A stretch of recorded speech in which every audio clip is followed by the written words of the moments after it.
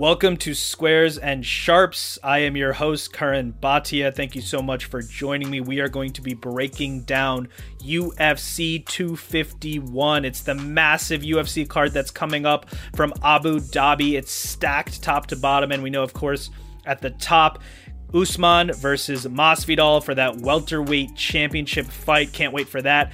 But the entire card is stacked, and I'm going to be speaking to some of the top minds in MMA analysis and sports betting, so you don't want to miss that. But first, we are powered by squaresandsharps.com. It's sports betting apparel and gear. Check it out. It's what winners wear. So I will be speaking to Dan Levy. You know him from bestfightpicks.com. We're going to get his analysis on the entire card. He's going to talk about where you can find value in the prelims, the early prelims, and of course the main card. Then I will be chatting with Z, also known as @RockstarZ, ZsMMA.ca. You've seen him on YouTube. You've seen him on Twitter. We're going to get his thoughts, his picks, where to find value on this card. And finally, I'll be talking to Adam Newsome. You know him from @MMAPlay365, Newsome_MMA on Twitter. He's also going to break it down, give us his perspective, look at the numbers. So we're going to break everything down, get you ready for this big UFC 251 card. This podcast is brought to you by squaresandsharps.com. Squares and Sharps is what winners wear. We are the brand for sports bettors. Please visit squaresandsharps.com for high-quality sports betting apparel and gear. Use promo code CURREN2020 for 15% off your next order and for free shipping. Do you like Jorge Masvidal's Scarface-inspired suit? It was created by Mohan's Custom Tailors of NYC. Turn your own dream into a reality. Visit the legendary Mohan's Custom Tailors, located steps away from Grand Central at 301 Madison Avenue. You can contact them at 212-697-0050 or by visiting mohansnyc.com. Make an appointment now. If you're enjoying this show, check out my other podcast, Ask the Experts with Karan Bhatia. It's available on Apple Podcasts, YouTube, and wherever else you listen to podcasts. And check out my YouTube page, youtube.com/Karan Bhatia. I am Karan Bhatia. This is Squares and Sharps, and I am joined by Dan Levy, bestfightpicks.com, Half the Battle podcast. You can see him on Twitter at Best Fight Picks. Dan, how are you doing, my man? Doing amazing, man. I really appreciate you having me on. Not only your podcast, but the first ever episode. So it's an honor to be on here. And you couldn't have picked a better card. You know, that was a little bit by design. We are launching this show and we want to talk betting. We want to talk process, backstory, but we have this huge event coming up and we have to talk about it. So UFC 251 is from Abu Dhabi. It's crazy, man. I mean, this is one of the most stacked cards in UFC history, probably, right? Yeah, I mean, you know, it's funny you asked that because I feel like I say that almost every single card. Every time that there's a big card, it always feels like the most stacked. It always feels like the biggest. And that's the beautiful thing about this sport, that it's never like, oh, man, the fights used to be so much better back in the day or this or that. The sport keeps evolving. The athletes keep getting better. And the way that these guys are fighting nowadays, man, the level that these guys are on, it's better than it's ever been. So there hasn't been a better time to be a UFC fan than now. No, I'm a huge combat sports fan, love boxing, love MMA, and UFC, their ability to match up the best fighters against each other is great. And then what happens sometimes, like in this main event, when one of their main event fighters can't make it, boom, we got someone else. It's crazy. And so obviously we're going to talk about some of these fights on this main card. So main event, we all know we got Usman. He's a bad man. He's a champion at welterweight. And last minute, we know Masvidal, our boy Jorge Gamebred Masvidal, is jumping in. He's got the Versace robe on his way to Abu Dhabi. Let me ask you this. We love it that he's stepping in on short notice. And it's amazing because he's, in a way, you could say, saving the main event. It's quite the BMF thing to do, even though that title won't be at stake. But he does need to lose 20 pounds in 5 or 6 days. Is that going to play a factor, you think? Not at all, man. I mean, it's not like he's got to lose actual 20 pounds to like lose the weight. It's more so water weight. So they do this thing called weight cutting, and he's going to lose it all in the sauna. It's not going to be a big deal at all. I've seen guys cut 25 to 30 pounds before. So, he might be a little bit dehydrated on Friday, but, they'll put some fluids back in him and he'll be good to go Saturday night for sure. And in terms of your process when you're looking at a fight like this, if you're trying to make a play, make a bet, there's a lot of things around it, and I'm just curious as to what do you factor in? Obviously, who these guys are, their record, but there's been recent developments. For example, Mike Brown, who is one of Jorge's coaches, who's been with him for a long time. He tested positive for coronavirus. He's not going to be there anymore. Is that going to make a difference, you think, in this fight? Not at all, because when you're talking about a guy like Jorge Masvidal, this is a guy. So we talk about how, he got the short notice call, right? And we consider it 6 days to be short notice. Well, this is a guy back in the day was pulling up to the McDonald's drive-through. And if you think 6 days is short notice, how about 6 minutes? They call him. They're like, hey, we got a street fight for you right now down the street, in the backyard in Miami somewhere. So this guy is used to taking fights on a moment's notice. As far as his coach not being there, well, look, Mike Brown, he's a legend. He's actually a former WEC champion, beat Uriah Faber twice back in the day, but this isn't Mike Brown's fight. This is Jorge Masvidal's fight. So I don't think he needs anyone but himself. I mean, the guy's had 40 pro fights, so he's got enough experience to go out there, and what happens in the cage is a completely different story. But for him to just get in there, I think he's good to go.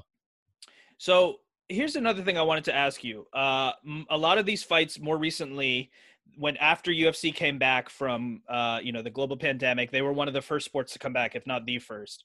No fans, obviously. They started off in Vegas in the UFC Apex. So they would have a main event around a normal time. Now, I was looking at when this main card starts. 10 p.m. Eastern time is what it said for UFC 251. Now, Abu Dhabi time, I looked that up. My math may be off here, but I think that means the main card starts at 6 a.m. local time to Abu Dhabi, which means they may not fight until 9 a.m. Does that matter, you think, in terms of just a fighter's approach, their kind of their sleep schedule, things like that? Well, I'll tell you this, man. If Jorge Masvidal was fighting a guy that was from Abu Dhabi, then that's a huge advantage for, the resident, because it's like he's on the time schedule. He's good to go. But in this case, I kind of view it as an even playing field just in that factor, because it's like Kamaru Usman and Jorge Masvidal both came to Abu Dhabi around the same time. So both these guys are going to be dealing with some serious jet lag. But to kind of make an example of what you're talking about, let's say these fights were in Russia and Jorge Masvidal was fighting a Russian in Russia. Well, now it's a different story because the Russians used to that time zone, and Jorge would be the one that has to adjust. But here they both got to adjust, so I don't view that as a factor in this specific fight. They're both dealing with that, as you said. They're both dealing with this island. I think they said it's going to be like a 10-mile bubble, so it's a different situation for everyone who's there. So when this fight came together, right now it's looking like Usman is a pretty big favorite. That's what it's been like. He's the champion. He's been preparing for a fight, so that makes sense. What do you think about the odds for this fight? What are you looking at in terms of this fight? Well, this specific fight, I would personally pass as a fan and as a betting man, because I also favor Usman. I think he should be favored, but right now where the line is, that's kind of where I line it myself. So I don't really think there's much value on the Usman side. It's okay to sit back and enjoy these fights as a fan, because look, stylistically speaking, and you look at the stats and everything's going in Usman's favor for this matchup, but you look back at a fight, UFC 199 between Michael Bisping and Luke Rockhold, and you could say the exact same thing. All the stats are in Luke Rockhold's favor. Bisping took the fight on a week short notice, and sometimes the universe, makes a case for these guys, and it can be the culmination of a career's accomplishment. Like, this could be his big moment. But yeah, statistically speaking, the odds are not in his favor at all. I mean, he's got a size disadvantage. We know that. Look, if Usman comes out here and wants to stand and bang with Jorge Masvidal, then it's a completely different fight. But knowing Kamaru Usman's style, I think he's going to try to, do a wrestling heavy game plan, try to grind him out, kind of make it a little bit of a boring fight. And if he does that, he does have a big advantage here. It's just that, with a guy like Masvidal, who's truly paid his dues, you never know what the universe has in store. So I cannot wait as a fan to sit back and enjoy this fight, man. you got to beware of these guys who get the last minute call because they have nothing to lose here. If he loses this fight, he had 6 days. He's still right in the picture. He's still BMF champ. There's still maybe another fight with Nate Diaz. There's Nick Diaz possibly. There's so many options for Masvidal. I look at it as a win-win situation for him. And I think, speaking of Diaz, I think he had 11 days notice before he beat Conor McGregor. So you never want to count out the guys who have this short notice. I want to look at some other fights on this card. Holloway and Volkanovski. It's a rematch. I just wanted to ask you, I mean, as someone who, as a sports bettor, when you have a rematch, I mean, I feel like that's a lot of data to have. Do you look at it that way, that you have like now a full set of data to look at? Oh, no doubt about it, man. And historically speaking, the rematches favor the person that won the first time. And you take it a step further, in this specific instance, in a title fight, Max Holloway was a long reigning champion. And historically speaking, long reigning champions, once they lose their belts, they don't often come back to regain them. So, yeah, I definitely look at that kind of stuff. And, Volkanovski's a guy, I bet on him at underdog odds against Max Holloway the first time. I bet on him at underdog odds against Jose Aldo in Brazil. And then here against Max Holloway the second time, I think he's the rightful favorite. I think the line's accurate. I think there might even be some value on Volkanovski, because when you really look at this stylistic matchup and you look at a guy like Max Holloway, he's known for that incredible output. He can push the pace all 5 rounds. And, you start to show a little bit of weakness on a guy like Max Holloway. He'll start pointing to the ground. He'll tee off on you. He'll embarrass you. The thing is, Volkanovski never slows down. And it's funny because the one biggest strength that Max Holloway has, or what he's known for, is his output. And interestingly enough, Volkanovski cannot just match the output, he can exceed it. So he can literally do what Max Holloway does, but even better.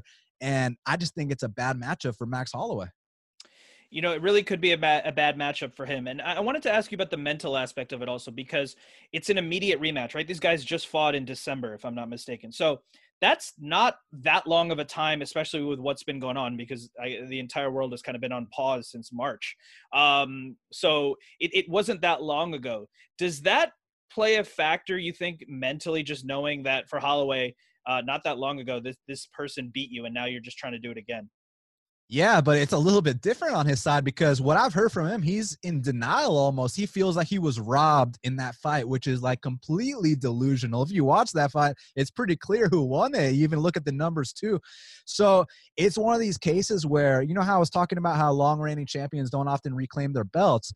To take it a step further, for whatever reason, I don't know why, long reigning champions, after they lose, they go through a spell of delusion where, they feel like, I didn't really lose and I'm still the champion and this and that. You look at Joanna Jędrzejczyk, when she got knocked out in the first round by Rose Namajunas, she's saying she didn't really lose. Then they have the rematch against Rose, and she loses a 5-round decision. She says she got robbed on the scorecards. You look at a guy like Chris Weidman, gets brutally knocked out 3 fights in a row, and then he's saying stuff like, I can be the guy to dethrone John Jones. I can be the guy to dethrone Israel Adesanya. It's like, guys, you need to be more humble and understand the reality of what's really going on. And right now, the stuff I'm hearing from Max, I'm not liking it at all. Whereas you look at Volkanovski, and he's not underestimating Max at all. He's not resting on his laurels. He's not, relying on the fact that, I already beat him once, I don't got to train this time. No, he's taking it extremely seriously. He's got a goal to prove. He wants to prove that, look, I already showed I can beat him over a 5-round duration. Now I want to go out there and finish him. So that's a new goal for him, whereas Max is doing the whole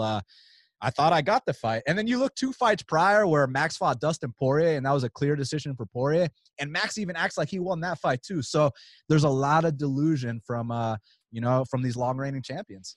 It's a fine line, right? Because as a fighter, when you step into, whether it be the boxing ring or an MMA cage, you need to have that immortal confidence that nothing, you can't do anything wrong because you're going into combat with someone else. But to your point, you got to be a little bit self-aware. And if someone beats you fair and square, you got to kind of just tip your cap, and that'll help your preparation for the rematch. Because you say, I need to make adjustments. Let me watch fight 1. What can I do better versus, I won that fight, I'll just try to do the same thing. So wanted to ask you about the rest of the card as well. Another big fight, bantamweight title, Peter Yan versus Aldo. What are you looking for in this fight? How would you kind of assess this one? This is a really interesting fight because before I, dove into my research, I was thinking Peter Yan's probably easy money. The guy has got an aura about him. He just definitely seems like he's a future champ kind of guy. And I think no matter what happens Saturday, whether win, lose, or draw, I think Peter Yan is a future world champion. It's just that Jose Aldo is a guy that's often counted out, and he's still damn good. I mean, you saw his last fight against Marlon Moraes, and it doesn't matter who you scored it for. That was Jose Aldo right there. That was a very, very dangerous guy. He looked like a top 10 bantamweight to me. So it's one of those situations where Peter Yan, he's ran through everybody he's fought. It's just this is the biggest step up in competition he's ever faced. And there's been a lot of, defensive flaws that could be exposed. And a guy like Aldo who hits like an absolute truck could definitely capitalize. The only thing here, man, is that historically speaking with Aldo, his biggest criticism is that he kind of slows down in the later rounds. And one thing about Peter Yan is that he can go for days. So I think the early going of this fight is going to be competitive. It's going to be back and forth. But where I think that Peter Yan has the edge is if he can survive and not get knocked out in those first two rounds, I think he's going to take over in the third, fourth, and fifth. That's great analysis. And I'm looking at the odds right now. It looks like Yan is a 205 favorite. Aldo plus 175. What do you think about where those numbers are at right now? Yeah, no, I mean, they make sense. I'm glad that they didn't disrespect Jose Aldo too much. If they would have made Peter Yan minus 300, minus 400, then we maybe, consider taking a look at the Aldo side. But here, I think the odds are appropriate. Again, it's okay to pass and enjoy a fight. If you don't feel like you have value, there's no need to force anything. Absolutely. Nothing wrong with enjoying a nice adult beverage and sitting back and watching a good fight.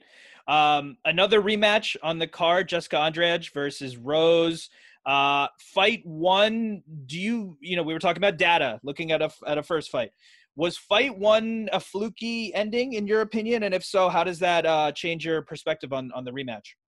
It was not, and I'll tell you why. So she knocked her out with a slam. Now, do I think she's going to knock her out with a slam again? No, I don't. But the reason why I do not think it's a fluke is because it's not like she just, picked her up one time and slammed her. She slammed her 3 times in that fight. And the third time was when she knocked her out. And if you look at Rose's history, like, for example, she fought in Atlanta, Georgia, where I'm from, against a young lady named Karolina Kowalkiewicz. And I bet on Karolina at plus 215 odds there. The first round kind of went down like this first round with Andrade, where Rose is teeing off, Rose is styling, Rose looks like she's got this big edge. The thing is, if you can hang in there, if you can be durable, if you can get past those first 5 minutes, Rose starts to slow down, and that's where you can take over. So this wasn't the first time I've seen that kind of thing. I saw that in the Karolina fight where Karolina was able to take over the second and third round. And I truly believe, man, had Andrade not slammed her there, that she would have taken over in the second and third, because it's kind of disheartening when you're hitting someone with your absolute best shot and they just keep coming forward without a care in the world. Now, I want to point out a couple of things in this fight. So, firstly, the first time they fought, Andrade was a minus 120 favorite, okay? And she went out there and knocked her out in under 1.5 rounds. This time, she's plus 175 to plus 200, dog. I think that's completely off. I think this is a dog or pass situation. This is a spot where you roll the dice and put a bet on Andrade. And look, she might win, she might lose. But the bottom line is, if you capitalize on spots like this long term, you're going to profit because this line is completely off. There is value on Andrade. Like, I cannot justify how Andrade was a favorite the first time, knocked her out in under 1.5 rounds, and now she's a huge dog. Like, again, I get that Rose had success early, but Rose has had success early in a couple of her losses too. So this is nothing new for me. Now, the other thing I got to point out, the kind of red flag on the Andrade side, is that there might be a chance her chin is cracked. And the reason I say that is because, it wasn't just the Rose fight where she took all that damage up front. A couple of her other wins she did, the Claudia Gadelha fight, the Tisha Torres fight, those first rounds, she's kind of a slow starter.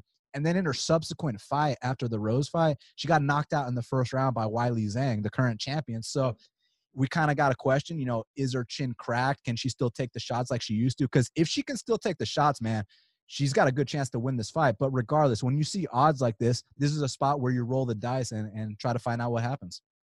Absolutely. I mean, chin cracked, it's such an interesting concept in combat sports. Certain people have a rock solid chin, other, some people don't. It's not necessarily tied to strength or anything else. Sometimes it could just be kind of your skeleton, your structure, what you can take. And then to get it cracked, and then you don't know if it is or it isn't. Manny Pacquiao got knocked out years ago, flat in his face, and he was able to come back from that, and he's still on top of the game, on top of the division. People thought, oh, his chin's cracked, he's not going to be the same. So that is a question mark, but to your point, there's definitely some value there. So rounding out the card, the main card that is, we have Paige Van Zant versus Amanda Ribas. Paige has been inconsistent a little bit, right? There's been some injuries. There's been some other things going on, Dancing with the Stars, things like that.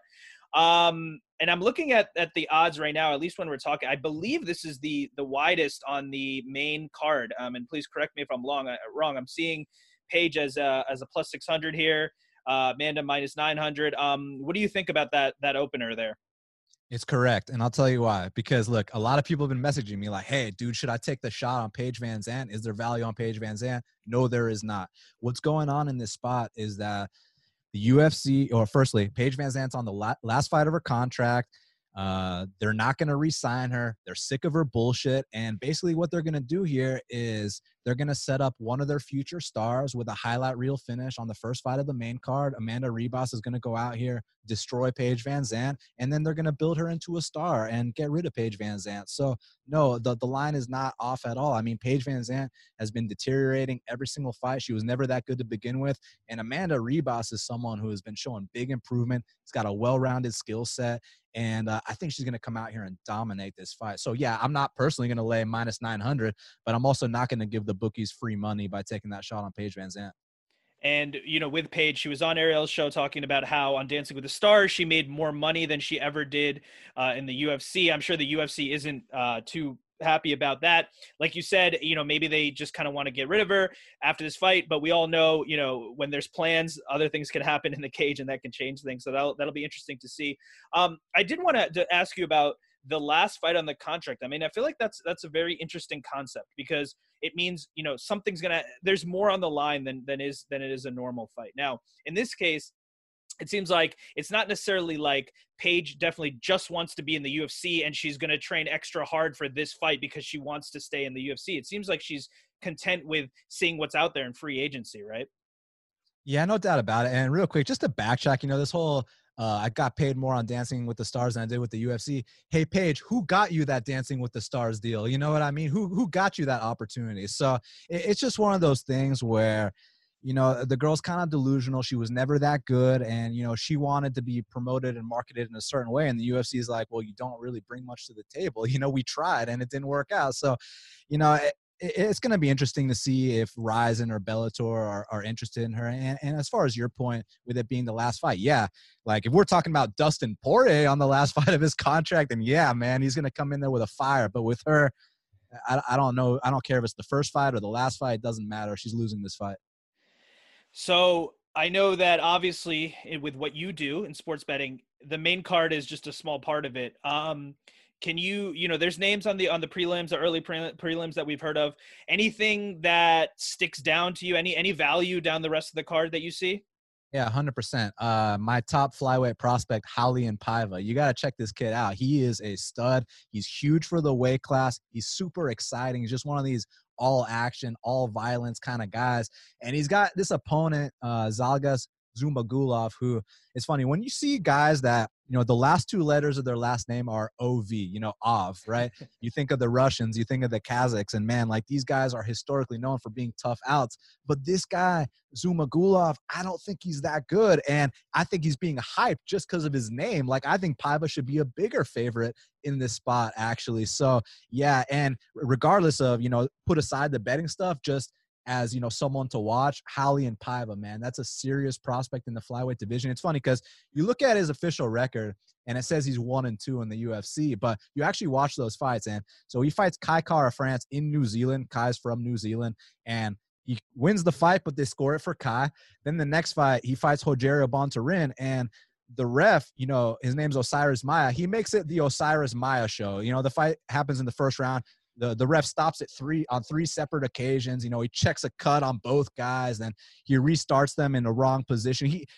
basically the ref ruined that fight, and I'm under the impression that had that fight been anywhere else, it would have had a different outcome, just like the first one. So we could be looking at Raulian Paiva being 3-0, but the fact that he's 1-2 kind of like messes up, people's perception of him, and now he's at a lower line than he should be. He should be a way bigger favorite in this spot. So definitely he's one to look out for. And then also, there's a really good showdown in the light heavyweight division between Volkan Oezdemir and the newcomer Jiri Prochazka. And basically Volkan Oezdemir, he fought for the title before. He's a top 5 guy at 205. But this kid Jiri, when you see these guys come into the UFC, you often question, do they have enough seasoning? Do they have enough experience? Do they need a little more time on the regional scene before they make their UFC debut? This guy's had 30 pro fights before he's made his UFC debut. So he's paid all the dues he needs to pay. And for the UFC to match him up with Volkan Oezdemir, that shows that, hey, we don't want to give you a cupcake. We don't want to give you a warm-up fight. We're throwing you right in there with the wolves in your UFC debut. And let's see if you're ready to sink or swim. UFC has a way of doing that, right? Throwing these guys in and let's see what we got. And I think that's great. It's not, let's build this guy up for 10 to 20 fights against soft opponents and then put him in a title shot. It's let's see what you got. So that's always great. So I think, you gave us some great analysis, great things to look out for in this card. And we have a little bit of time before I let you go. I just wanted to ask you a little bit about you and your process. Now I was looking at your site, Best Fight Picks, and there was a little bit about you, and it said you have built up your reputation by consistently going against the grain. You've been coined as one of the top underdog players in the industry. So I'm just curious, what do you look for when you go against the grain? What is how have you become one of the top underdog players? So basically, like, for example, like what we were talking about with that Max Holloway and Dustin Poirier fight, just because, that's off the tip of my head. And, when you think about a fight like that, just on paper, when you see two studs like that, you're thinking, man, that might be a 50-50 fight. Like that could go either way, flip a coin, right? Well, they had Dustin Poirier close to a 2-1 dog, right? So when you see situations like that where you feel like, man, this line is off and there might be some value here on the dog, that's where you take the shot, because sometimes the public is behind and sometimes the public falls in love with these fighters. Like Max Holloway, he points to the ground against Ricardo Lamas. He tees off on Brian Ortega, who's got no boxing whatsoever. So everyone falls in love with the guy. Then you put him in there with the most dangerous guy at 155 pounds and in Dustin Poirier, and everyone's still counting him out because he beat up a couple washed up fighters. It's like, guys, like, let's relax. Like, this should be a much closer fight. So those are the spots where you got to capitalize, where you feel like there's a big discrepancy. So what I like to do is, I'll do my analysis. I'll watch tape on both fighters. And the two most important things are the stylistic matchup and the number in the betting odd, right? So you got to determine where you think the line should be. So you set your own line and then you look at the actual odds and you take it from there. If there's some kind of discrepancy, that's something you capitalize on. Like, for example, I haven't bet this, but this is an example of something I would do. And I'm not saying Andrade is going to win or lose because I'm not sure. But what I do know, because again, this isn't about just picking winners. This is about looking for value, because, we can just sit here and pick winners and losers on the whole card. And who knows if we're going to be right or wrong. But to profit long term, you got to take advantage of numbers that are off. And long term, if you play that Jessica Andrade at plus 175, you're going to cash out. Long term with this Paiva fight, I think he should be a minus 250 favorite, not a minus 175 favorite. So that, if I am right, there's a lot of value there. So those are just like little examples of what I'm talking about. Like, for example, I know we keep bringing up Holloway, but Holloway versus Volkanovski the first time, I thought that should have been lined to pick him, and they gave me plus 165 on Volkanovski. So those are the spots you want to capitalize on. And yeah, you're not going to be right all the time, but the point is to profit long term. As long as you can come out with a profit at the end of the day, that's what matters. Because, people are so short-sighted and only look at the short term. Like, let's say I have a shitty weekend on Saturday. Let's say I lose all my bets on Saturday. You're going to get a bunch of trolls saying, oh, you suck and this and that. And like, for me, yeah, it'll hurt on the night, but the next day we move on to the next event, because I take this seriously. Like, for example, when people think about gambling, they think about, Gamblers Anonymous and people having problems and all this shit. Like, oh, it's midnight, let's go force a bet on something we know nothing about, right? That's not what I do. I only look for 1 to 4 bets per per UFC event, find where I have the value, and then I move on, win or lose. I'm not going to force anything on other sports. I'm not going to, bet more than I can afford to lose. Like, your money management has to be on point, your discipline, and most importantly, find value in, favorable stylistic matchups. That is great advice for anyone listening. Really great to kind of learn more about your process, things you look for. And I think that that's really an important distinction. It's not just degenerate gambling here, right? This is researched stuff, and we can hear that with your analysis. So just to close it out, Saturday night, there's a lot of fights. We talked about a lot of them. What is the one fight or moment or thing that you're going to be looking out for most, that you're saying, wow, I can't wait to see this? Man, back to it. That co-main event between Holloway and Volkanovski, they got me so pumped up. Obviously there's my narrative about the long reigning champions not reclaiming their belts, but then there's the fight hype actually got me invested. Now, not from a betting perspective. I put that stuff, to the side, because if you watch these promo videos, they'll get you so invested in these fights and get you so pumped up, and you'll start believing everything everyone's saying. Like, for example, Max Holloway talked about how, because, they're on lockdown in Hawaii. And I talked about how, he did his whole training camp via Zoom call, like me and you are doing right now. And people might actually believe that and go bet on Volkanovski for that reason. And it's like, I am picking Volkanovski to win. I do think there's value on him, but like, I would never factor any shit like that into my analysis. I'm expecting the best Max Holloway we've ever seen. I feel like that's gamesmanship. So you got to be able to read between the lines when they say stuff like that. But yeah, that's the fight I'm most looking forward to, man. And obviously the Piotr Yan versus Jose Aldo fight, getting to see Jorge Masvidal compete for his first ever undisputed title, and then my flyweight prospect Raulian Paiva too. So there's a lot to look forward to, man. Absolutely. It's going to be a really fun night. I have to ask you this before I let you go. Is it max bet season? Yes, sir. It is max bet season. Go to maxbetseason.com. This weekend, I'm feeling very confident about one of my plays, and we went big on it. Perfect. And just to close it out, I know we talked about your site and Twitter, but just remind people where they can find you if they want to hear more. Absolutely. Well, firstly, thank you very much for having me on your show. And thank you very much to all your listeners too. I really, truly appreciate it. You can find me on Twitter at Best Fight Picks, and my website, bestfightpicks.com. And my podcast, Half the Battle, is available anywhere that podcasts are found. Dan Levy, thank you so much for the time. I hope you enjoy the fights on Saturday night, UFC 251. I really appreciate your analysis, breaking it down for us, and I hope to talk to you again soon, my man. It'd be my pleasure. Thank you again for having me on. Thank you. This podcast is brought to you by squaresandsharps.com. Squares and Sharps is what winners wear. We are the brand for sports bettors. Please visit squaresandsharps.com for high-quality sports betting apparel and gear. Use promo code CURREN2020 for 15% off your next order and for free shipping. Do you like Jorge Masvidal's Scarface-inspired suit? It was created by Mohan's Custom Tailors of NYC. Turn your own dream into a reality. Visit the legendary Mohan's Custom Tailors, located steps away from Grand Central at 301 Madison Avenue. You can contact them at 212-697-0050 or by visiting mohansnyc.com. Make an appointment now.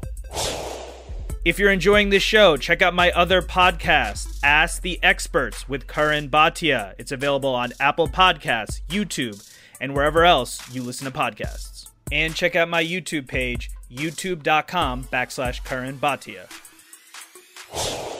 I am Karan Bhatia. This is Squares and Sharps, and I am chatting with Z. You know him at @RockstarZ on Twitter. ZsMMA.ca. You can see him on Z's MMA on YouTube. He's everywhere. Z, how you doing, my man? I'm doing great, Karan. Thanks for having me on. It's good to be on the inaugural edition of this podcast. Yes, sir. Episode number 1, and we had to get some of the best in the game to chat about this massive event, UFC 251. It's Fight Island. It's in Abu Dhabi. So, what do you think about this card? I mean, it's stacked. Is this one of the best UFC cards that we've ever had? Yeah, certainly the top 3, especially having 3 title fights is great. There's some sneaky good, exciting fights on the prelims as well. And yeah, I mean, I like seeing these cards that are like, they're not just top heavy, like they have a lot of depth to them. So should be great, man. Should be a really fun night. And I want to talk to you about some of those prelims, but let's start at the top. Let's start with the main event. Jorge Masvidal is stepping in with 6 days notice against Usman. It's obviously the welterweight title. The BMF title, I believe, will not be on the line, but that's okay. Masvidal, as much as we're cheering him on and we think, it is great that he stepped in. It's unbelievable that he stepped in with such short notice, but he does have to lose 20 pounds in 5 or 6 days. Do you think that's going to play a factor in the fight? I don't think it's going to be a huge issue. I mean, he has filled out to 170 pretty nicely, but you got to remember this is a guy who used to make lightweight. So, and I also, I'm sure we're going to get into it, but a lot of the like narrative stuff, as far as a betting perspective, it's real hard to trust that because you never know if a fighter is being truthful with what they're saying or this and that. So, but yeah, I don't think it's going to be a huge issue. I actually think he's been consistently training. I heard he was helping Poirier for his recent fight. So I don't think he's coming completely in off the couch, And how much of a factor do you think it'll be? Mike Brown, his coach, great striking coach, tested positive. He's not going to Abu Dhabi. He's not going to be there. How much does that play a factor in your opinion? I think it'll play a factor. Like he's always in Masvidal's corner as of late, but at the end of the day, this fight is just going to boil down to can Masvidal escape the grind and can he get it back to range? And also how his cardio is going to hold up, that might, the short notice factor might play into that. But again, I don't think it's completely short notice. I think he was staying ready. So, yeah, but I mean, Mike Brown is a good cornerman too. So it'll probably play a factor, but I mean, he can't do what Masvidal needs to do. You know what I mean? Like I don't think this fight is going to boil down to strategy per se. It's just the abilities of the fighters. So, yeah, again, I don't think it'll be a huge issue. And Masvidal has been fighting for decades. He's had a lot of fights without Brown in his corner. So it'll play a factor for sure, but I don't think it'll be the difference maker, so to speak. And we will see in terms of Masvidal's cardio staying in there, as you said. Against Askren, obviously, it was a very short night, so he didn't need much cardio that night. Against Diaz, he looked great. I guess you could maybe argue that in that last final round before it was stopped, he was slowing down just a hair. Mm-hmm. So let's see what happens if Usman's last fight, he won by knockout against Covington, but it was at the last round. So we're most likely going to have a long fight here, depending on what happens. I mean, we never know. You could get another flying knee. So right now I'm looking at the odds as we're speaking, and I'm looking at, correct me if I'm wrong, I see Usman is at minus 265. Masvidal plus 225, around there at least. What do you think about where those numbers are at right now? I mean, when you see a veteran fighter, I'm looking at Masvidal plus 234. So that's like right at the 30% indication. And when you see a fighter of Masvidal's caliber at that line, you kind of think there's always going to be a bit of value. But honestly, this is a really tough matchup for him. And I'm a huge Gamebred fan. But if you go back, I mean, to Benson Henderson fight, there's been a few others where guys can just get him in the clinch and control him. And when you compare these two, the gas tank is certainly with Usman here. So I would love to see George win. And if big money comes in on Usman and this line gets crazy, like we're talking like 3-1 or 4-1 underdog status, then Masvidal gets tempting for me. But even as a huge Masvidal fan, I know that he's up against it in this one. So you as a sports bettor, I know that people, if they want to learn more about what you're thinking, they can go to zsmma.ca or check out your YouTube channel. But is this a situation where you look to make a play, or do you sit this one out and enjoy it? What are you thinking? Right now, I haven't taken a position on this one. I'm fine to talk about bets that I have made on here, but yeah, I mean, if any bet, I would want to take Masvidal as a huge dog. I do think some big money is going to come in on Usman because it seems to be all the public money's coming in on Masvidal here. But I expect some big bets to be made on Usman, to be honest. It's just when you do look back at Usman's career, he has been dinged, and it's not like a little thing. Like he's been wobbled pretty bad. If you go back to the Hader Hassan fight, his UFC debut, of course, but it really just boils down to, can Gamebred get away from that grind long enough to land something? So for me, it's honestly not too tempting, but if there was a bet to be made, I'd say take Masvidal if this line gets crazy, but Usman is probably a solid spot. So it is a tremendous main event, and it's a tremendous main card. I mean, it's just, you go down this list of fights, and it's unbelievable. So Holloway, Volkanovski, this is a rematch. How much does a rematch play into your mindset when you're looking to make a play? I mean, it's almost like you have a whole set of data already there to look at, right? Especially in this circumstance where that was their last fight. So sometimes, fighters can make improvements camp to camp and like become better, or other fighters. Like that's one thing with betting I think people should really understand is fighters are fluid commodities. They're not consistent. Some of them are, and you can take note of that when a fighter comes in like looking the same each and every fight, but for the most part they're fluid. But in this case, like we just saw them fight, and some people are saying that it was close, but I thought Volkanovski clearly won. Like, and it was the case where Max wants to take the fight and strike from the outside, Volkanovski was actually outstriking him there. It wasn't just a factor of him being stronger or like faster. He technically kind of dismantled Holloway, in my opinion. But also when you're thinking about this fight, I think the mindset is going to be really different for Max coming in here, knowing that he lost the belt, and he's going to bring more aggression to the table. So if he does that, like, I just think he's going to be running into harder shots from Volkanovski. I really think it's just a bad matchup for Max. Like, he's taller, but Volkanovski has the reach advantage. So it's like, if you're the taller fighter, you can fight on the outside normally, but we saw Volkanovski outstrike him. And then if you're the shorter fighter, you kind of want to get inside. You know what I mean? So Max can't really do either of those because he's outstruck on the outside, and he can't get on the inside because Volkanovski's the shorter guy, right? So I just think it's a really bad look for Max, especially coming in apparently with no camp, or like a very limited camp. Again, I don't take those narratives into too much consideration. It's just another ingredient in the soup, so to speak, or what I like to say. But yeah, I really think Volkanovski is going to win this fight, and it's going to be more dominantly than the first time. And it's almost as if Holloway's aggression will play against him, wanting this so bad. And we know he obviously wants it so bad. Not having a camp is never good, no matter what happens. But We'll see how that plays a factor. Or a limited camp, with COVID going on, his coaches couldn't really be in the gym, apparently. And again, you never know. Maybe Max is just saying that so that his gym doesn't get in trouble for opening up for him. Like, you never know, man. But yeah, when a champion loses the belt, I always like to see them take on another contender before getting their rematch.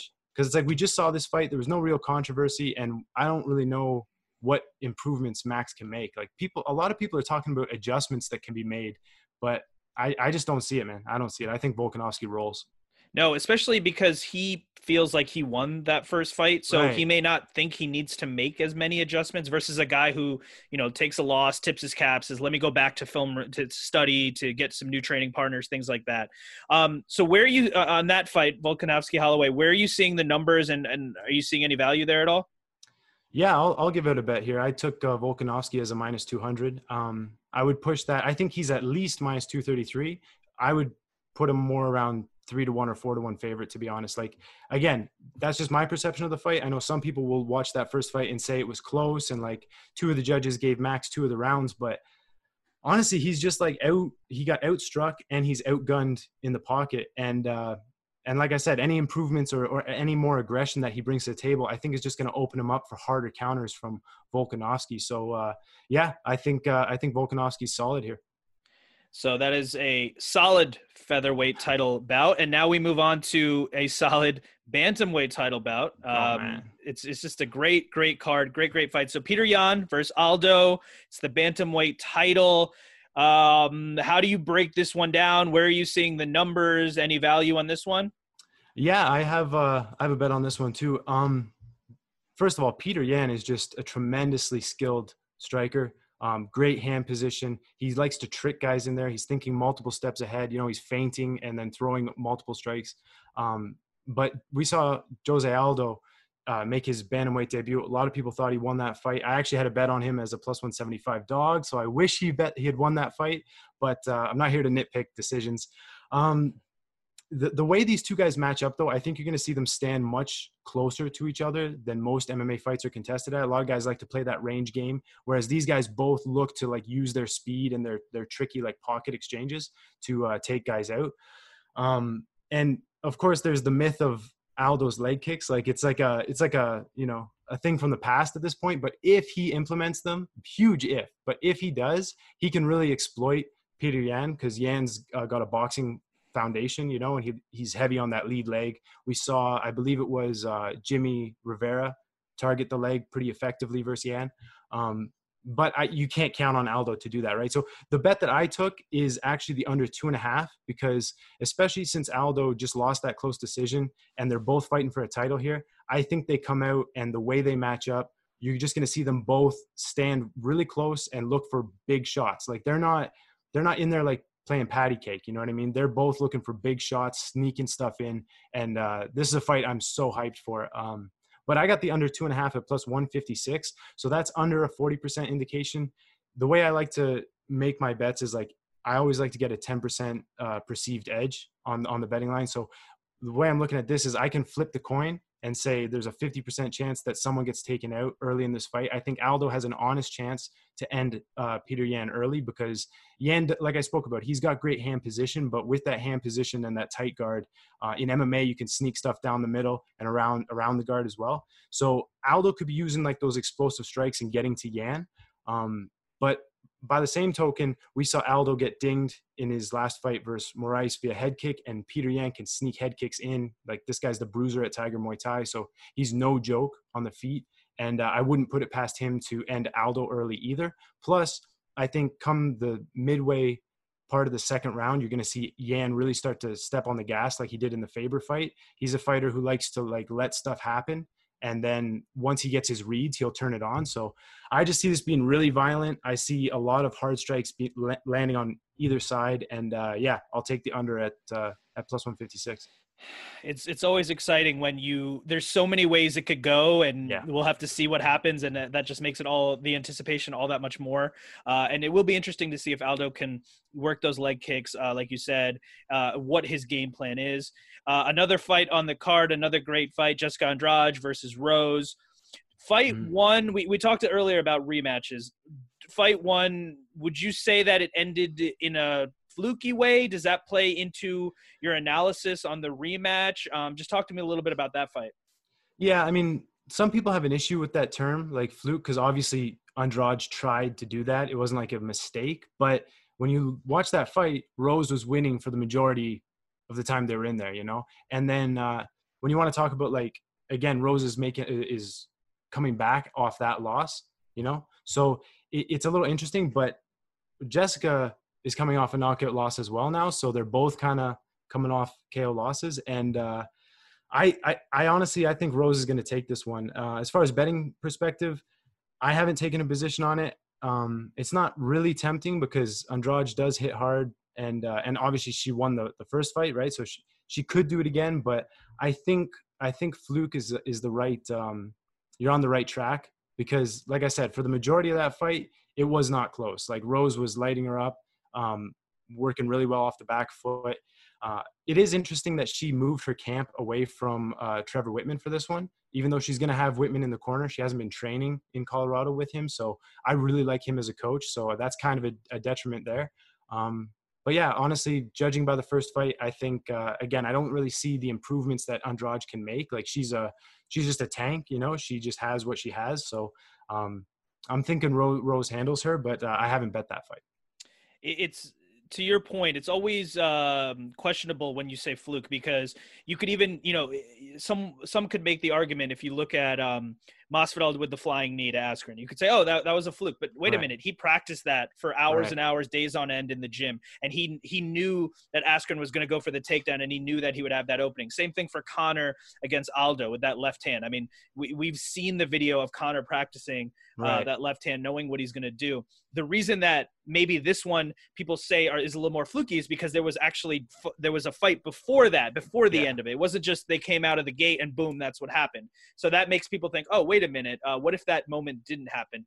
But to your point, I mean, that's the type of stuff we have to look at, especially in a rematch. So the rounding out the main card, Paige Van Sant versus Amanda Ribas, and I'm looking at some of these odds here.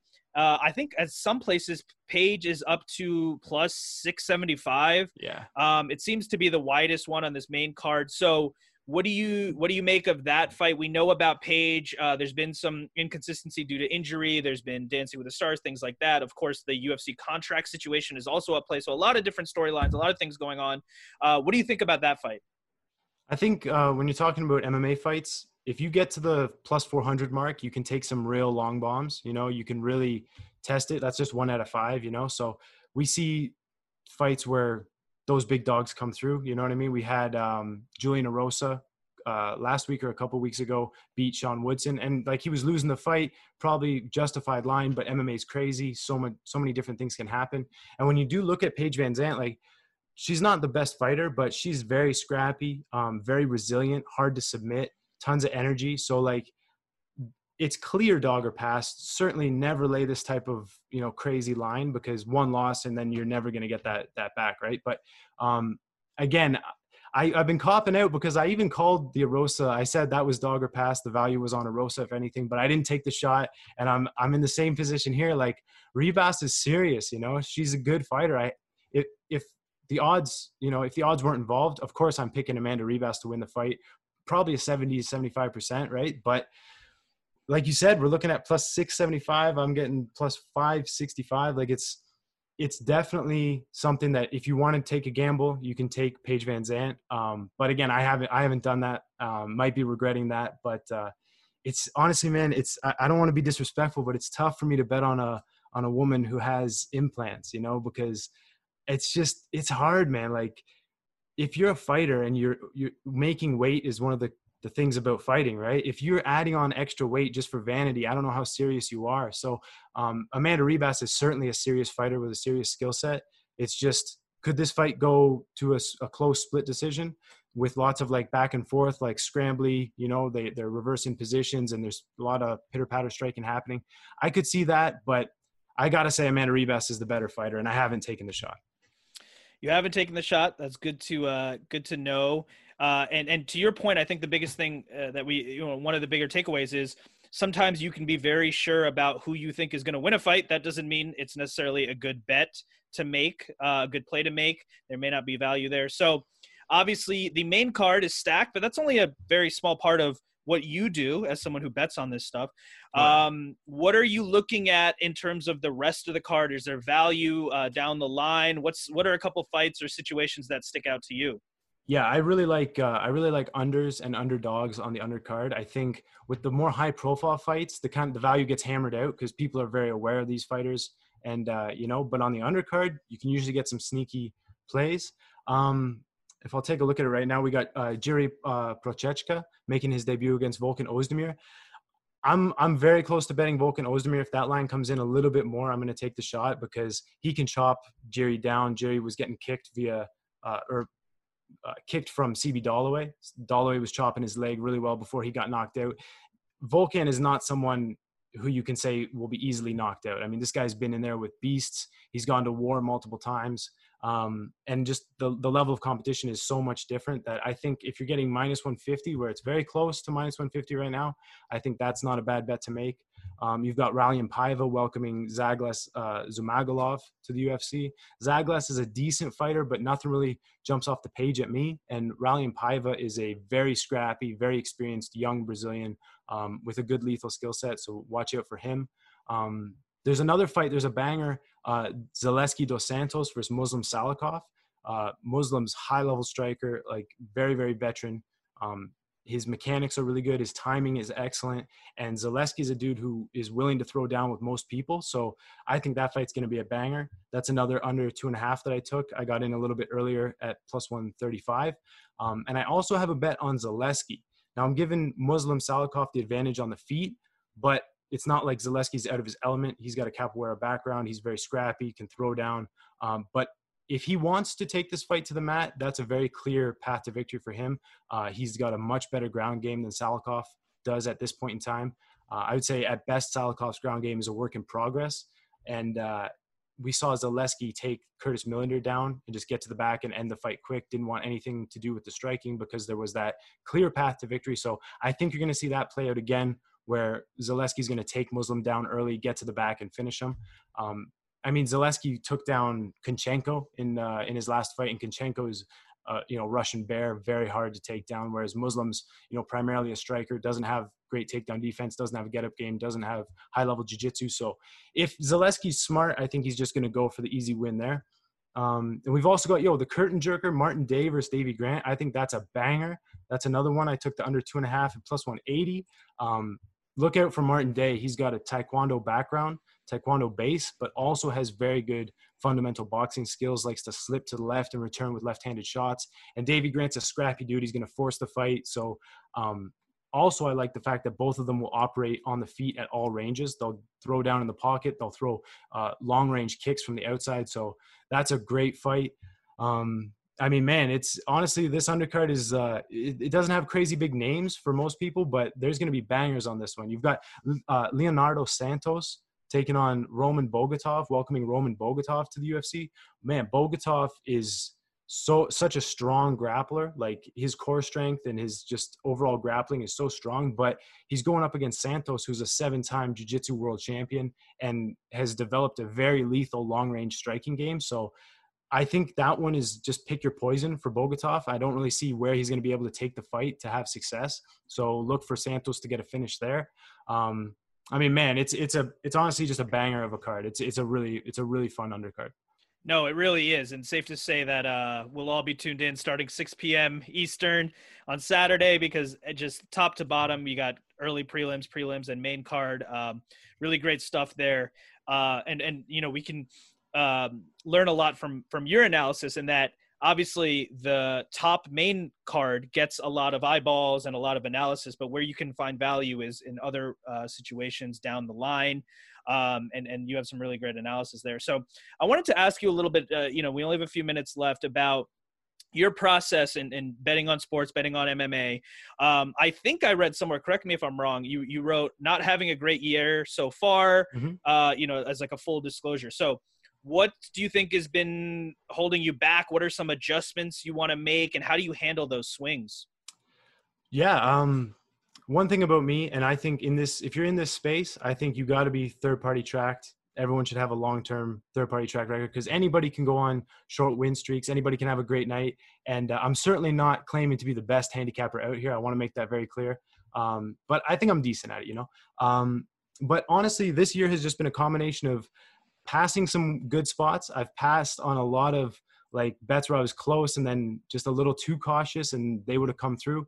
I've made some bad bets, Lord knows I've made some bad bets, and also just some unlucky bounces. And I like to do betting recaps and go over like the bets, win or lose, if I thought they were good bets to make or bad bets to make. And I mean, some of them, not to cry on here or anything like that, but like I took Overeem versus Walt Harris. I don't know if you remember that fight. I had the under 1.5 rounds. So Walt knocks him down, Overeem gets him down, and then it just missed by like 30 seconds or something. So a couple spots like that, or a couple split decisions. If you're losing bets like that, you don't really want to change the process too much. You don't want to you don't want to overcorrect yourself and then miss out on good opportunities, in the near future. But generally just tightening up on the bad bets. Make sure the lines you're betting have value. You're not just betting to make a bet, and just trust the process and get the value. That's the key, right? Because anyone can just pick a fight. They might be right, they might be wrong, but what determines a long-term winner is if you're getting value on the line. And honestly, all that means, some people watching this might think, oh, it's only underdogs, it's only sure things. It's just a difference between where you're perceiving the chances of a fighter to win are and the odds represent. That's the biggest thing, getting that value long-term. That's what matters. And it sounds like in terms of your process, you are looking at what works and what doesn't and making the necessary adjustments. So I think that's great. And I'm sure you'll continue to have success. So last question, Saturday night, there's so many good matchups and things going on. What is the one thing that you are most looking forward to? The one fight, the one situation, the one easy. moment? What is that thing that you're on Saturday, you're going to say, yes, this is what I waited for? Oh, it's so easy. It's Aldo versus Yan. It's so easy. That fight is just, that's an incredible fight. Like just think about, they're going to be standing like toe to toe, and not toe to toe, just throwing and doing crazy stuff, like toe to toe, looking to trick each other, looking to set traps. And, I honestly can't wait for that one. Like two just high-level lethal strikers. You're going to see Muay Thai in the cage. I can't wait for that one. And I think that under is going to hit. Like that's a classic violence bet. Absolutely. So Z, I want to thank you so much for the time, for breaking it down. I know we mentioned it earlier, but just let people know where they can find you, where they can hear more of your picks. Yeah, sure. If you want to hit me up on Twitter at RockstarZ, I'm always down to talk fights and just discuss matchups or anything else gambling related. Happy to talk to anybody. I have a website, zsmma.ca. If you want to know all my plays, you can go there and sign up. $300 for a year, $100 for 3 months. Full disclosure, not having a great year, but like Bitcoin, it might be a good time to buy in low. And then I also give out a bunch of plays for free via YouTube, again at ZZMMA. And I do a podcast called the Fair Play Podcast, where I have other guest gamblers come on. We discuss how they did the last card, break down the fights on the upcoming card, and then discuss a few bets there too. So that's always a good time. Z, I want to thank you so much for the time, for the analysis, for breaking it down. I hope that you enjoy the fights on Saturday night, and I hope to have you back on the show again soon and chat with you soon, my man. Would love to do it, man. I'm going to need some merchandise too. Yes, absolutely. I will talk to my people. We'll get you some merchandise. Absolutely. 100%. Thanks so much for the time. All right, buddy. Take care. This podcast is brought to you by squaresandsharps.com. Squares and Sharps is what winners wear. We are the brand for sports bettors. Please visit squaresandsharps.com for high quality sports betting apparel and gear. Use promo code CURREN2020 for 15% off your next order and for free shipping. Do you like Jorge Masvidal's Scarface-inspired suit? It was created by Mohan's Custom Tailors of NYC. Turn your own dream into a reality.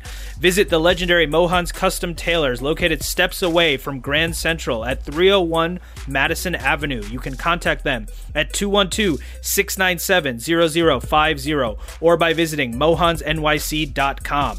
Make an appointment now. If you're enjoying this show, check out my other podcast, Ask the Experts with Karan Bhatia. It's available on Apple Podcasts, YouTube, and wherever else you listen to podcasts. And check out my YouTube page, youtube.com/Karan Bhatia. I am Karan Bhatia. This is Squares and Sharps, and I am joined by Adam Newsome. You may know him just as Newsome. He's the director and professional MMA handicapper at MMA Play 365. He's the owner of Newsome MMA. He's an MMA analyst. You can see him on Twitter at Newsome_MMA.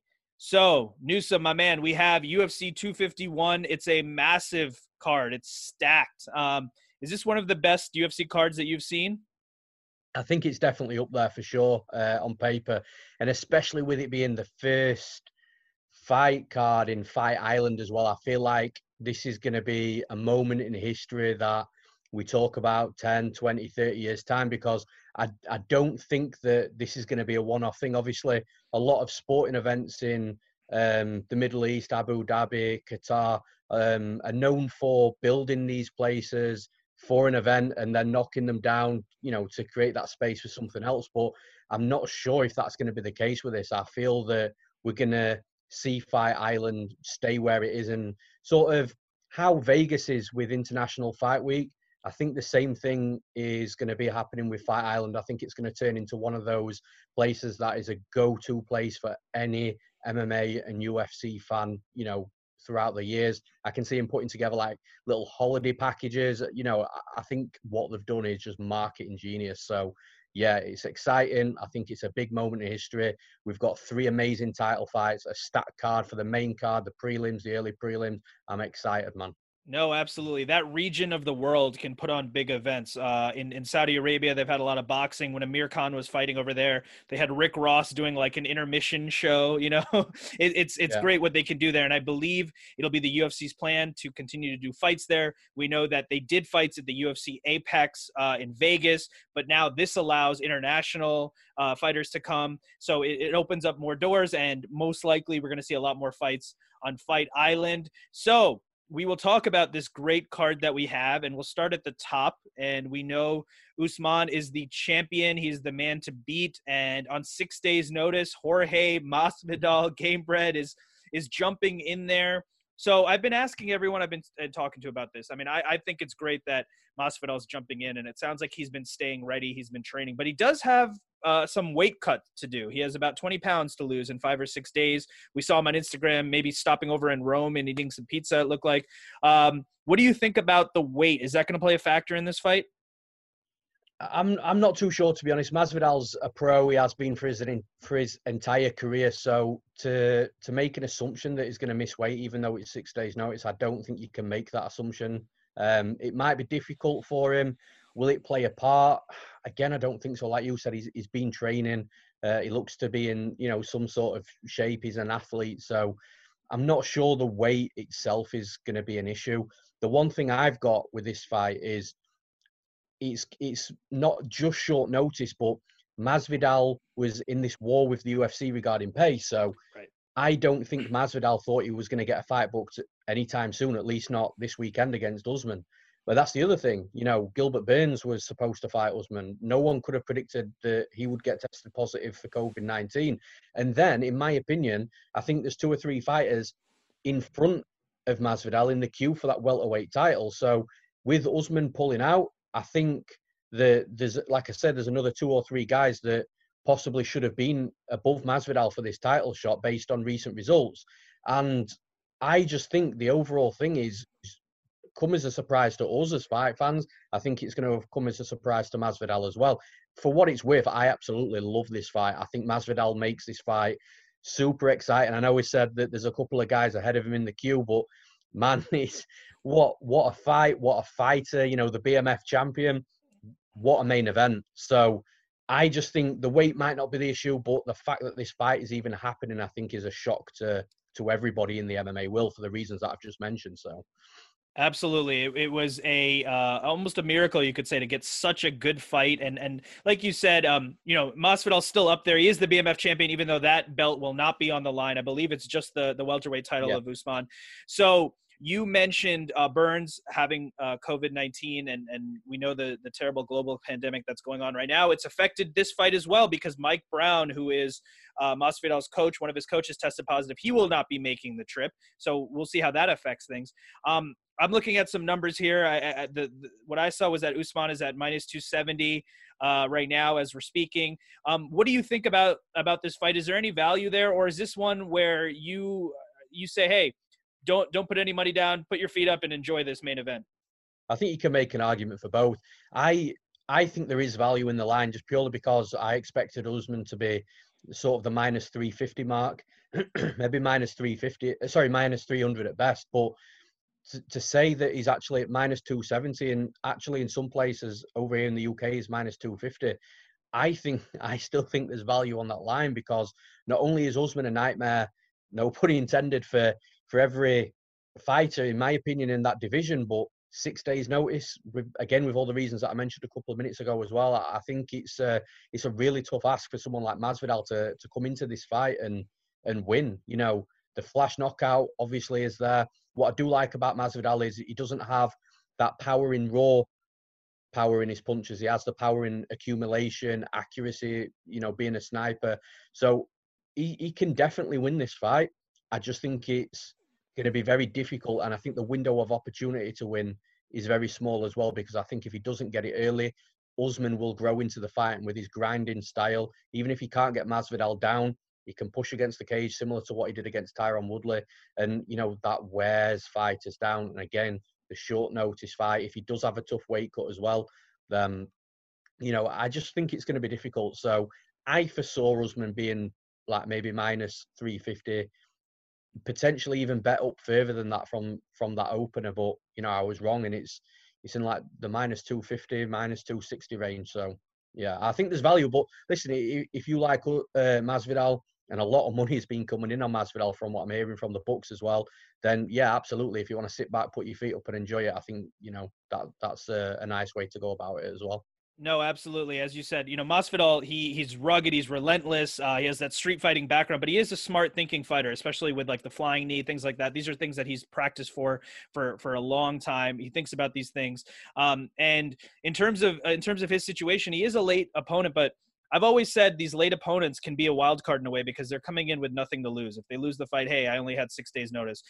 Same thing with Nate Diaz, I think, against Conor in their first fight. I believe he only had 11 days notice. He was like on a yacht somewhere doing shots, and he got the fight, and look what happened. So you never know.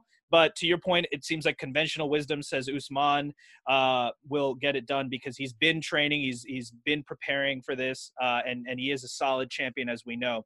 So we go down the card. That's a great fight. We also have a featherweight title fight. It's a rematch, Volkanovski versus Holloway. We know Volkanovski was able to get it done the first time. When you look at fights like this, your process of assessing numbers and what's going to happen and looking for value. I mean, when there's a rematch, there's a lot to be seen from the first fight, right? That gives you a whole set of data to look at, right? For sure. And the main thing about this fight for me, I mentioned this on the podcast that I recorded this week for MMA Play 365 as well, is the adjustments. Because in my opinion, I don't agree with the first two judges scoring that 48-47, that first fight to Volkanovski. I think he'd won every round. So I agree with that third judge at 50-45. But that's the way I saw the fight. I think it was very decisive.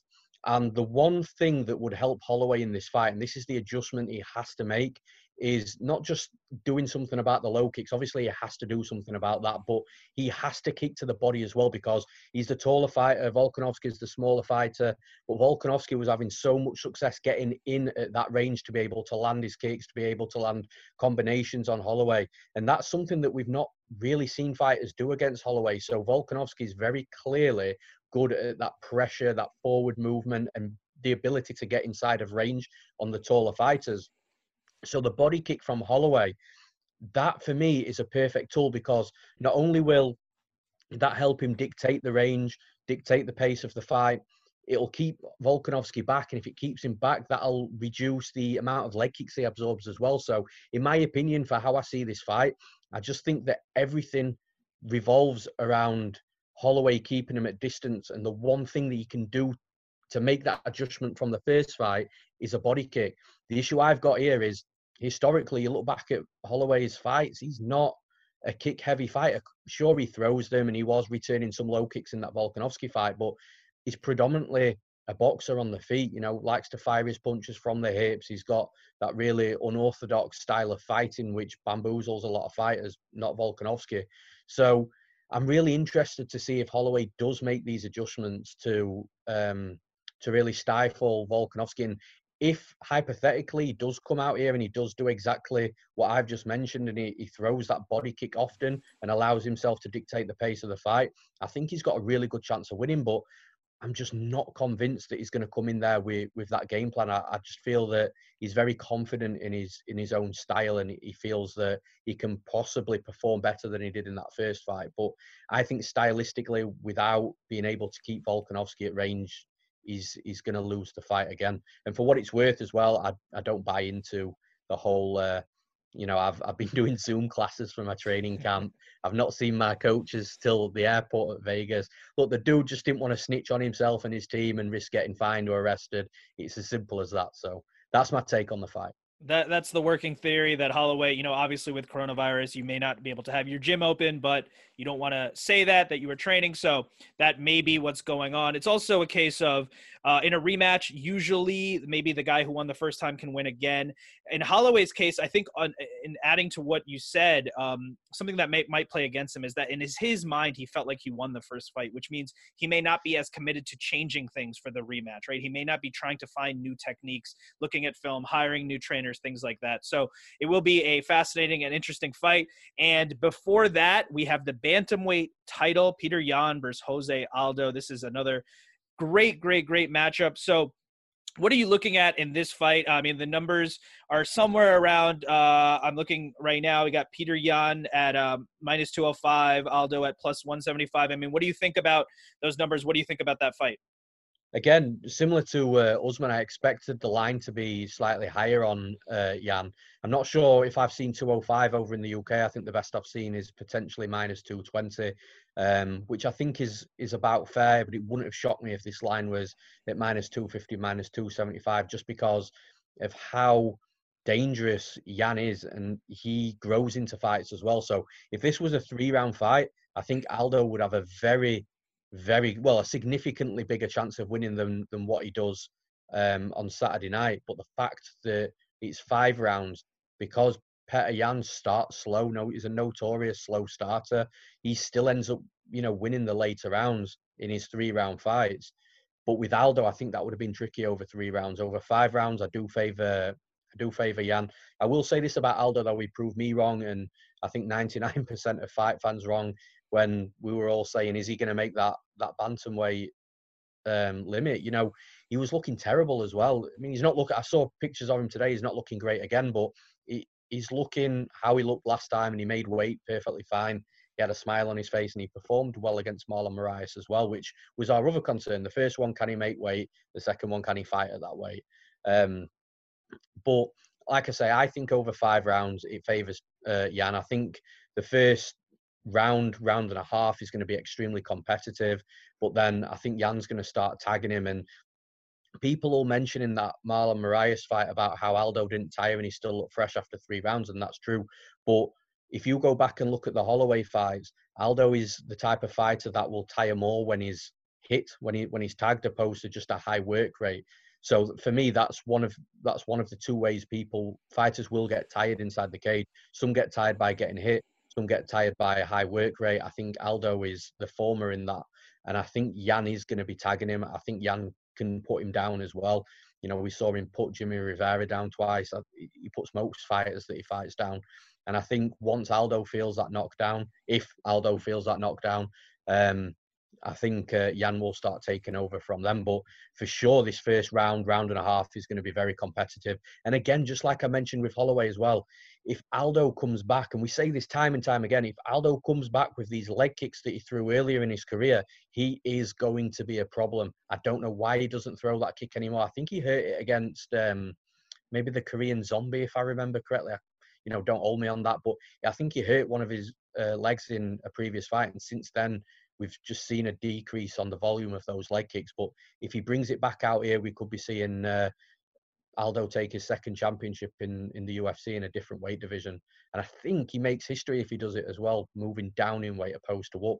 I could be wrong with that, but I'm sure I've read something regarding that. But for me, it's tough to pick against Petr Yan. He's got good cardio, he's got good power.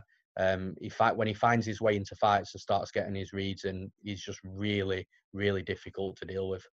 Absolutely. It'll be really interesting to see what happens in the beginning of that fight, how it plays out, who comes out with what. And I think a lot of people have been saying that in terms of Aldo and the leg kicks. Can he kind of knock away that lead leg of Petr Yan? Can he do something with that, or is he going to be gun shy, like you said? If we go down the card, another fantastic fight, women's strawweight bout. We talked about rematches, Jessica Andrade versus Rose. So the first fight we talked about looking at data, that the first fight can provide you some data to what you're going to do on the rematch. It wasn't necessarily fluky, but it was an interesting way to end. There was a slam to the head, as we know, in the first fight. How much does that play a factor into your thoughts on this rematch? And is there any value there to make a pick here? In regards to the finish, it absolutely plays nearly a 0%, you know, of what I feel about this fight and what it's going to happen. Like you said, it wasn't fluky. You know, it was a Kimura grip, and Andrade noticed it. And it was the second time, I think, in that fight that Rose actually tried to hold on to that, and Andrade, the second time, did something about it. But yeah, it's not fluky. It's just a very low percentage outcome that ain't going to happen again. Whereas I think for this fight, you can make an argument for both sides of who it favours for 3 rounds, because Rose was up that first round. She was doing well in the second round as well, until obviously the finish. And then the third round, Andrade may have taken over. But at that point, if Andrade didn't finish and Rose took those first 2 rounds, she wins a 3-round fight. However, my argument is on the flip side with this, is Andrade could have been potentially reserving some energy in that first fight, because she's a powerful, explosive fighter. So if she goes at 100 miles an hour from the first round and it goes into the championship rounds, the 4th and 5th round, she has nothing left. And then she gets beat probably round 4, round 5. And then if Rose had took one of the first 2 rounds, which she did in round 1, she wins the fight and Andrade doesn't. So in this fight, with it being 3 rounds, Andrade 100% has 3 rounds cardio at full pace. We've seen it time and time again from her. So if she was reserving energy for a 5-round fight, she won't be reserving energy this time. She could come out like a bull, get her reads, get takedowns, and really just bull rush Rose. So there's my 2 arguments for either side. I think it's a very close fight. I'm extremely surprised by the betting line. I think it's way too wide. I think all the value is on Jessica Andrade for sure. And like I say, I think it could be a really close fight, but I am picking Andrade to win the fight. I just feel that over 3 rounds, I favour that explosive wrestler. I love her grappling. You know, she's made some really good grapplers look really average, and for me, that's a big thing. So Rose can win for sure. You know, she's an excellent fighter. I just like this fight 3 rounds for Andrade for the reasons I've mentioned, and like I say, the line is so wide. So many fascinating fights on this card. And speaking of wide lines and underdogs, Paige Van Zandt versus Amanda Ribas. So I believe she's definitely the biggest underdog on the main card, probably the whole card itself. I'm looking at some places. You're looking at Paige at plus 675. We know what's been going on with her. There's been some inconsistency, obviously, due to injury. There was Dancing with the Stars. This is the last fight on the UFC contract, so that could mean a lot of different things for a fighter's motivation. In her case, it seems like she's happy to kind of test the waters, see what else is out there outside of UFC. Doesn't seem to be happy with pay, which has been a consistent thing, a consistent theme, I should say, for a lot of fighters in UFC. What do you make of those numbers for Paige? Is there any value in this one? No, I don't think there's any value either way. This is a classic case of one fighter wins this at least 9 times out of 10 in this spot.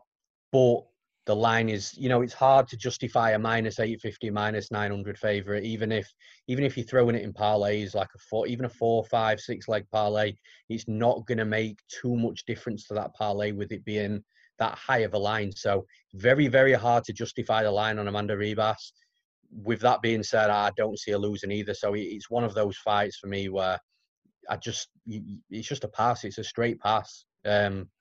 Because, like I say, if you put money on Paige, I just don't see it. I really don't see it happening. You talk about motivation as well. I'm sure she's making a lot of money outside of the UFC with the whole Instagram thing and sponsors and that sort of stuff. She's also come out today and said something along the lines of she could have had a job, a regular job for most of her life that pays exactly the same as the UFC. She's, like you've mentioned, she's saying that she's going to test free agency. So I just feel that not only is Ribas the better fighter, she's the more on form fighter, she's the developing fighter, she's the more motivated fighter, and I think she's the more skilled fighter as well. So yeah, I don't see value in it, but yeah, Ribas will win the fight.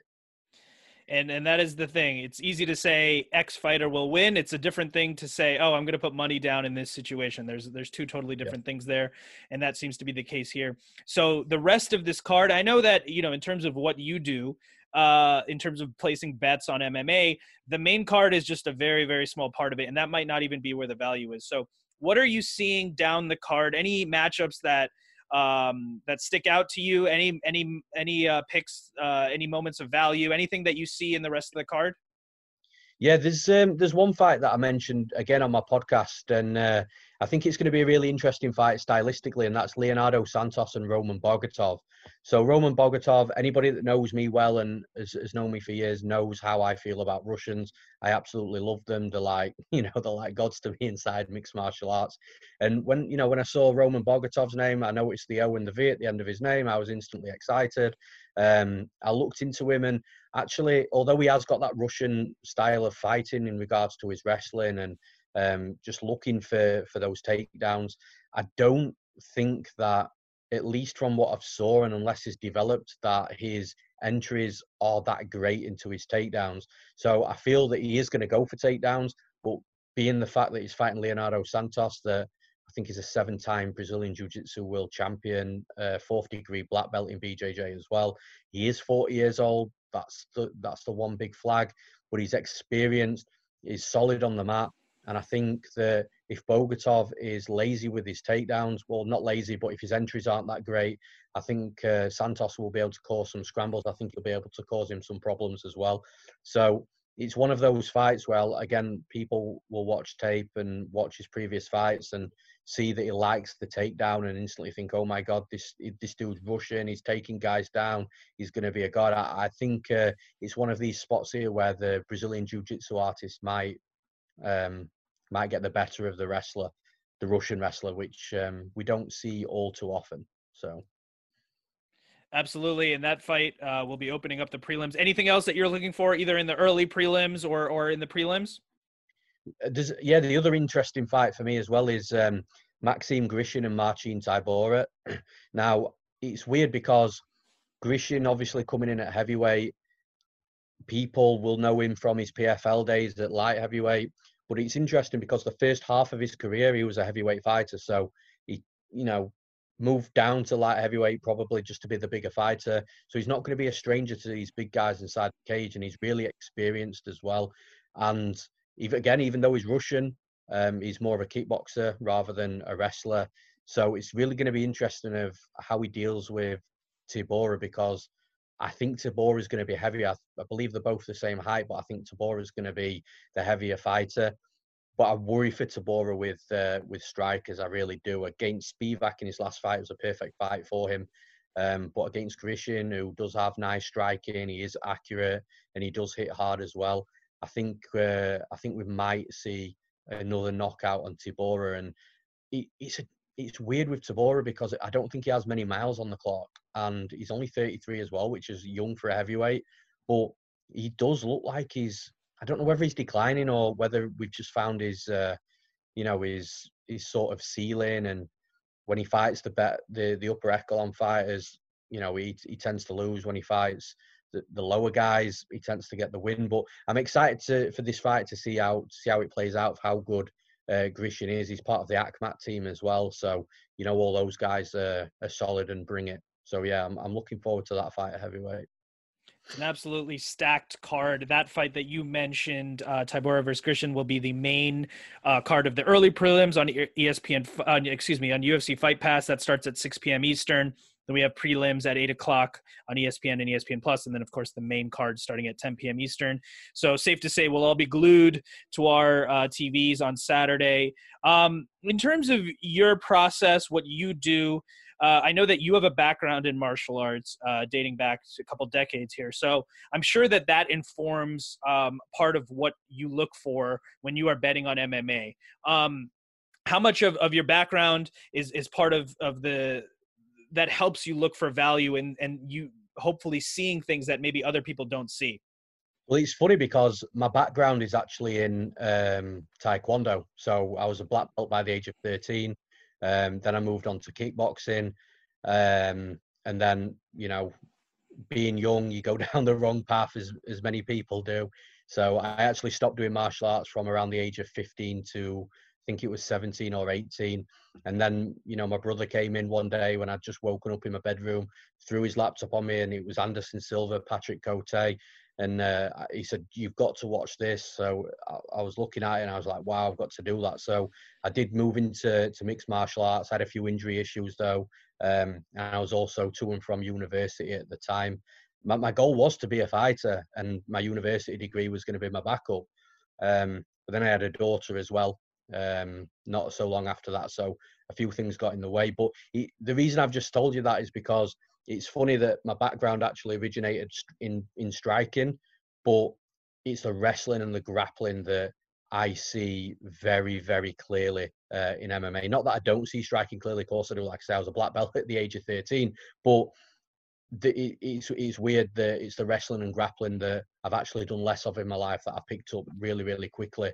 And, from that perspective itself, I find it very easy to see value and very easy to, sometimes with striking, it can be a little bit difficult to tell what sort of level somebody is at, because if they fight an opponent that isn't quite at their level, the striking can just look unbelievably enhanced. Whereas grappling, even if there's a mismatch of a fight, you can still see the sort of transitions and how they're moving and how they're handling themselves on the mat, whether they're on top or bottom. And you can almost see past the fact that it's a mismatch. And for me anyway, and I can just see crystal clear the raw skills of the fighter without having that competitive matchup. So it can be a little skewed sometimes in regards to striking. So you have to be careful. But again, if you do enough research on both fighters, you'll come to if you can read this sport quite well, you'll come to a good conclusion of where that fighter's at. It's just with grappling and jiu-jitsu, I can see that raw talent a little bit quicker than what I can with the striking. Absolutely. And I'm sure that background helps you in terms of picking these fights and finding value, and that's what's most important. So just to wrap it up, we talked about a lot of different fights on Saturday night. Tell me the one fight, the one moment, the one thing that you're looking forward to most on Saturday night. I'm looking forward to the first 5 seconds of Kamaru Usman and Jorge Masvidal. You know, the last time Masvidal fought, well, the only time in Masvidal's career, and this is another thing, the only time in Masvidal's career that he's fought anybody as close to the level of wrestling that Kamaru Usman possesses was Ben Askren. And look what happened in the first, you know, I think Masvidal's management will want me to say 4 seconds, rightly so. But yeah, the first 4 seconds of that fight is going to be interesting. I wish I'd saw more of that Askren fight, I'll be honest. But yeah, the first opening round, shall we say, of the main event, I'm stoked for, because I think Masvidal's just gonna do something crazy again. I don't know what it is. He'll only know. His coaches will only know, but we'll see. No, I've interviewed Masvidal before. He's a thinking man's fighter. He has a lot of things in the bag of tricks, as he likes to say, and it will be interesting to see what he does. Even against Diaz, he sprinted towards him, almost hinting at he was going to go for another flying knee. He didn't end up doing it because he didn't see the right thing, but we'll see what happens in this fight. So just to close it out, I want to thank you so much for your time and your analysis. Remind people where they can find you online. Yeah, first of all, I want to thank you as well for having me on. I really appreciate it. I've had a lot of fun, and I'll come on again if you want me on. Absolutely. And anybody can find me at Newsome_MMA on Twitter. If you want to get my picks every single week, you can go to MMAplay365.com. We've got handicapper packages there, which, like I say, we cater for long-term gamblers. We cater for fun gamblers that like the long shot parlays, or, you know, they like to create their own long shot parlays. Sorry, we call them accas in the UK. Or if you just want to follow exactly what I bet on, that's all in one subscription. So you can go on to MMA Play 365 and one subscription, you get all those 3 things. So it doesn't matter what type of gambler you are, there's going to be value in there for you. And we've just launched our daily fantasy sports packages as well. We've brought in one of the top DraftKings guys. He's going to be providing strategies for DraftKings and FanDuel. He's already produced a 16,000-page document for the live chat room that we've got on Discord. So if you play fantasy sports with the UFC, you're 100% going to find value in that as well. So all that's over at MMA Play 365. If you want all our advice, predictions, picks, whether you're a bettor or whether you play fantasy sports, that's your place to be. And yeah, that's about it, man. Adam Newsome, thank you so much for the time. Thank you for breaking it down. Enjoy the fights on Saturday. It was a pleasure to speak with you, and I hope that we can do it again soon, my man. 100%. And if you made it to the end, thank you so much for listening. Check out squaresandsharps.com for sports betting apparel and gear. It's what winners wear. I am your host, Karan Bhatia. Thank you so much. If you want to follow me on my personal channels, it's at Karan Bhatia, at CURRANBHATIA. I hope that you learned a lot about UFC 251. You found some opportunities for value, and I hope you get to sit back and enjoy this stacked card from Abu Dhabi. Thank you.